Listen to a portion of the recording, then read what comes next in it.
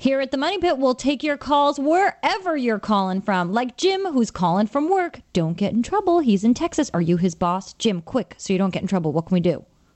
Let's see. I've got a hole in my roof, and I was kind of wondering, well, not in my roof, but in my ceiling. Okay. I was kind of wondering how I would go about that to patch that. How big is the hole?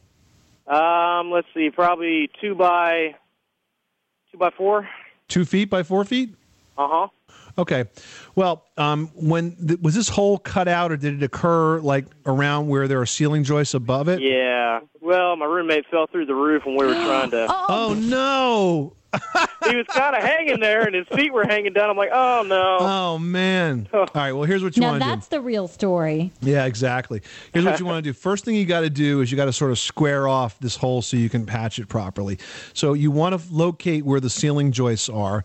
Yeah, because cutting a patch in the shape of your roommate's feet, not easy to do. Yeah. Yeah, it would have the oddest, like, spackle joint you've ever seen in your life. Right? Yeah, there's 2 size 12s up there, you know.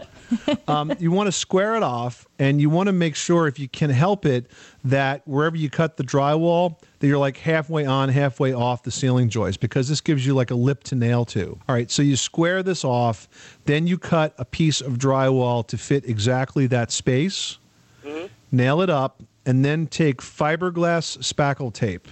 It's the kind that's perforated. It's really the easiest one you can use.